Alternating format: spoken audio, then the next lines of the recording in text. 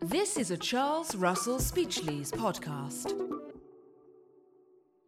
Thomas Cook's collapse into liquidation was perhaps one of the most shocking stories of 2019, and with a very visible impact. Little did we know then what was in store for the travel industry and other businesses during 2020.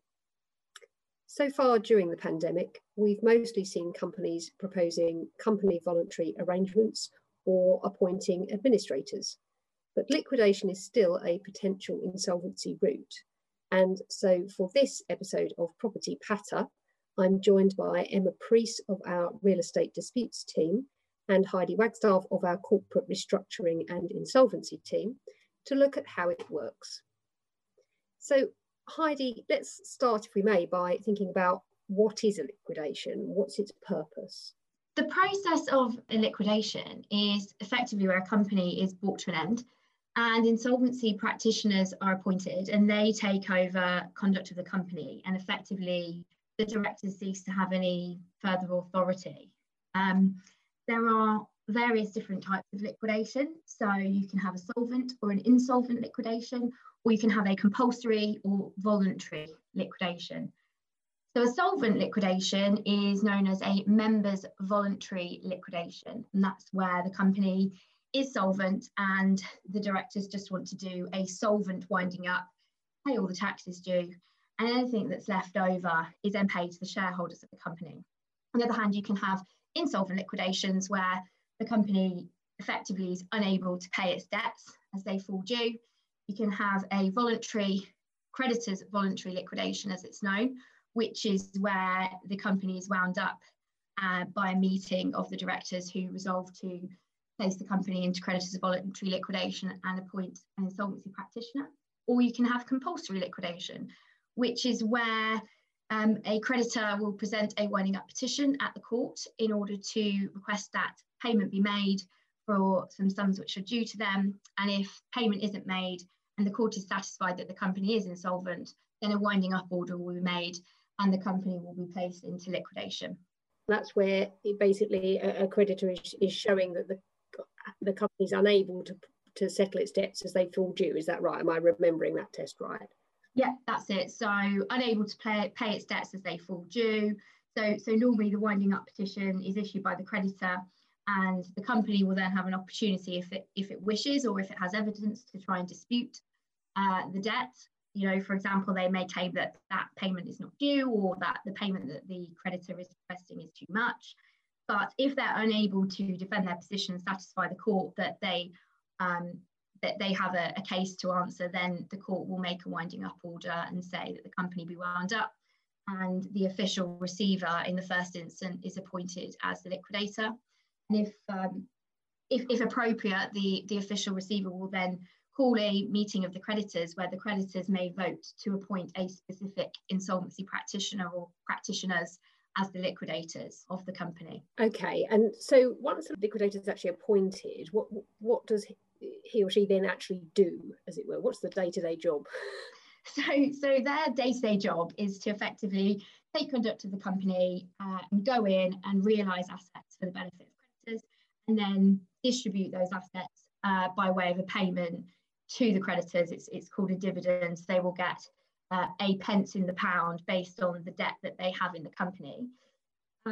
Liquidators have certain statutory investigatory duties and powers, and they can require information from certain individuals, for example, the directors, or they can require copies of professional advisors' files, which will assist them in investigating the company's affairs. And if they're satisfied that there's something in it and they believe that there's a claim, then they can bring various claims against different respondents to try and recover money or assets which have perhaps disappeared out of the company. And if they're successful, then that will hopefully mean that there's money which can then just be distributed to the creditors. And of course, Emma and I tend to come across these situations where a landlord has a tenant go into liquidation. So Emma, do you want to say a bit about what the sort of issues are that landlords need to think about when that happens to them? Yes, so the two main issues that arise for landlords often relate to the recovery of rent arrears, and then also the termination of the lease and regaining possession of the property and that process generally. So the liquidation will usually follow a period of non-payment of sums under the lease, so it's unlikely to come as a complete shock that this has happened to the landlord, but it is likely again that there will be arrears that the landlord will want to recover.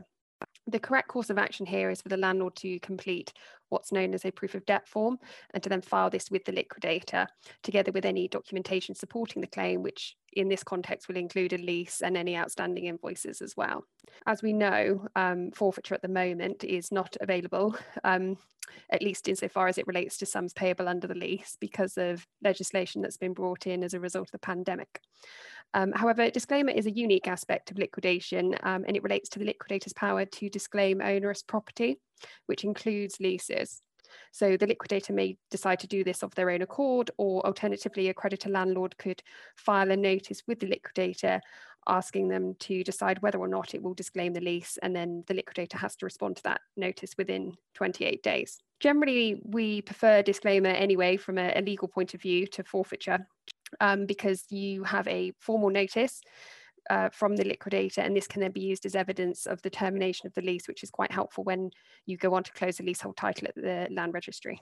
Yes, that's very true, isn't it? It's much more useful than having to wait the 6 months that the land registry will usually require if you've forfeited the lease. And it's quite useful for landlords, obviously, to be able to serve that notice and get the liquidator to make a decision about whether it wants the property or not. What is the process if a landlord submits a claim in liquidation? Heidi, how likely is it that they'll receive any payment, and if they do, how long will that take? So the process which Emma's described earlier, which is you file a proof of debt form as the creditor, and when the liquidator is in a position to pay a dividend to creditors, they will do what's called adjudicate on the proof of debt. So they can either admit the proof of debt in full, they can admit the proof of debt in part, or not at all. And if there is a creditor that takes issue or disagrees with the decision of a liquidator, they can go through an appeal process. In terms of how likely is it that they will receive a payment, it often depends on the company and whether there are any assets for which the liquidators can immediately realise, such as properties which might be owned by the company or other assets. But very often there is limited amount of immediately realisable assets. And the way in which the liquidators could make a realisation is investigating the affairs of the companies and bringing claims against certain respondents, for example, against the directors for claims under the Insolvency Act. So this will involve often litigation. And sadly, for landlords, it can take a very long time. We're talking years rather than months. And sometimes it's unsuccessful, or sometimes it can still result in a very small credit, a very small dividend being paid to the creditors. Some liquidators, a lot of the ones that we work with, will take on the investigations on risk. So they won't be paid as they go along, and they might take a small uplift for that fact. So there can be sometimes little downside to the creditors, you know, for a landlord, for example, other than just waiting and seeing what happens as a result of the investigations and any potential litigation that takes place. But it is a long process, and I think for the most part it can be difficult to secure any meaningful dividend potentially, especially if the value of the creditors is significant. Yeah, that's certainly my experience. I mean, I don't want to give away too much about my age, but in 20-something years of dealing with tenant insolvency, I think I could count on the fingers of one hand when a landlord has seen anything come out of a liquidation, unfortunately. Yeah. I didn't want to be all doom and gloom, because that's the reputation insolvency lawyers tend to have. But yeah, it's unusual, unfortunately, for there to be any kind of meaningful dividend at the end. It's not to say it doesn't happen. It certainly does happen, but it can take a very, very long time. Yes, I have seen it, but as you say, it's rare.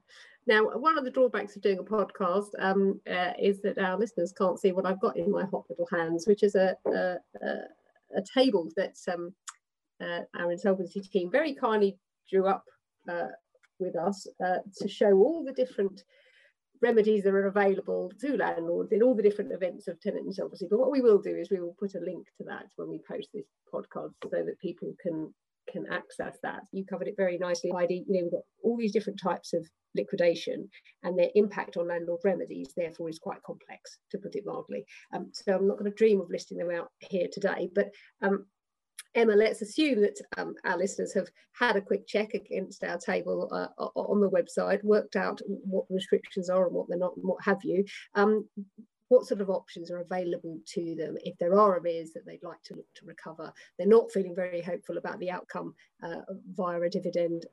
There's various restrictions possibly in place. What are they left with? Yes, so very sensible to have a think about that early on. So there are options, but unfortunately they're not going to be available to everybody. So the availability of the options I'm going to talk through will depend on the structure of the lease and the security obtained by the landlord. So using a rent deposit is one option.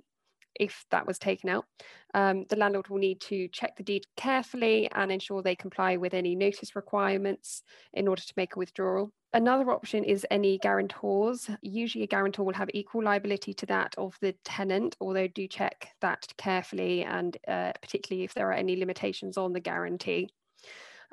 Alternatively, the landlord may be able to pursue other third parties, including former tenants and or possibly former guarantors. So the availability of this route will depend on whether there was an assignment of the lease to the current tenant, and if an authorised guarantee agreement was entered into by that former tenant and possibly also former guarantor on the assignment.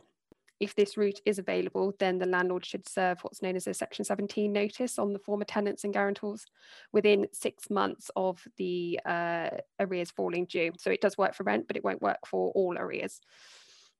So yes, a brief summary there. Yeah, that's really helpful. And as you say, it's always worth checking about the guarantors because, obviously, a lot of the time they are connected with the failing company in a way that means that they are also either likely to fail to or have already failed, but not always. And guarantors, in my experience, can sometimes be a positive route of recovery. And we talked about disclaimer earlier. There's often a provision, isn't there, in the lease that says in the event of a disclaimer, you can require the guarantor to take on, a new lease of the premises. And whether or not that's really what the landlord wants, it's a potentially useful way of at least securing some cash flow or a negotiating position. So yeah, good to keep these various options in mind. Thank you both. That's been a very helpful reminder of the various principles and issues which arise in a tenant liquidation situation. It's worth, I think, a reminder to our listeners that our Surveyor's Refresher area has guidance for landlords who find themselves with an insolvent tenant. So please just email us and we can give you access to that area. We also have a link to the recording of our recent, more detailed tenant insolvency webinar there for anyone who missed it. Thanks very much for joining us today. This is a Charles Russell Speechleys podcast.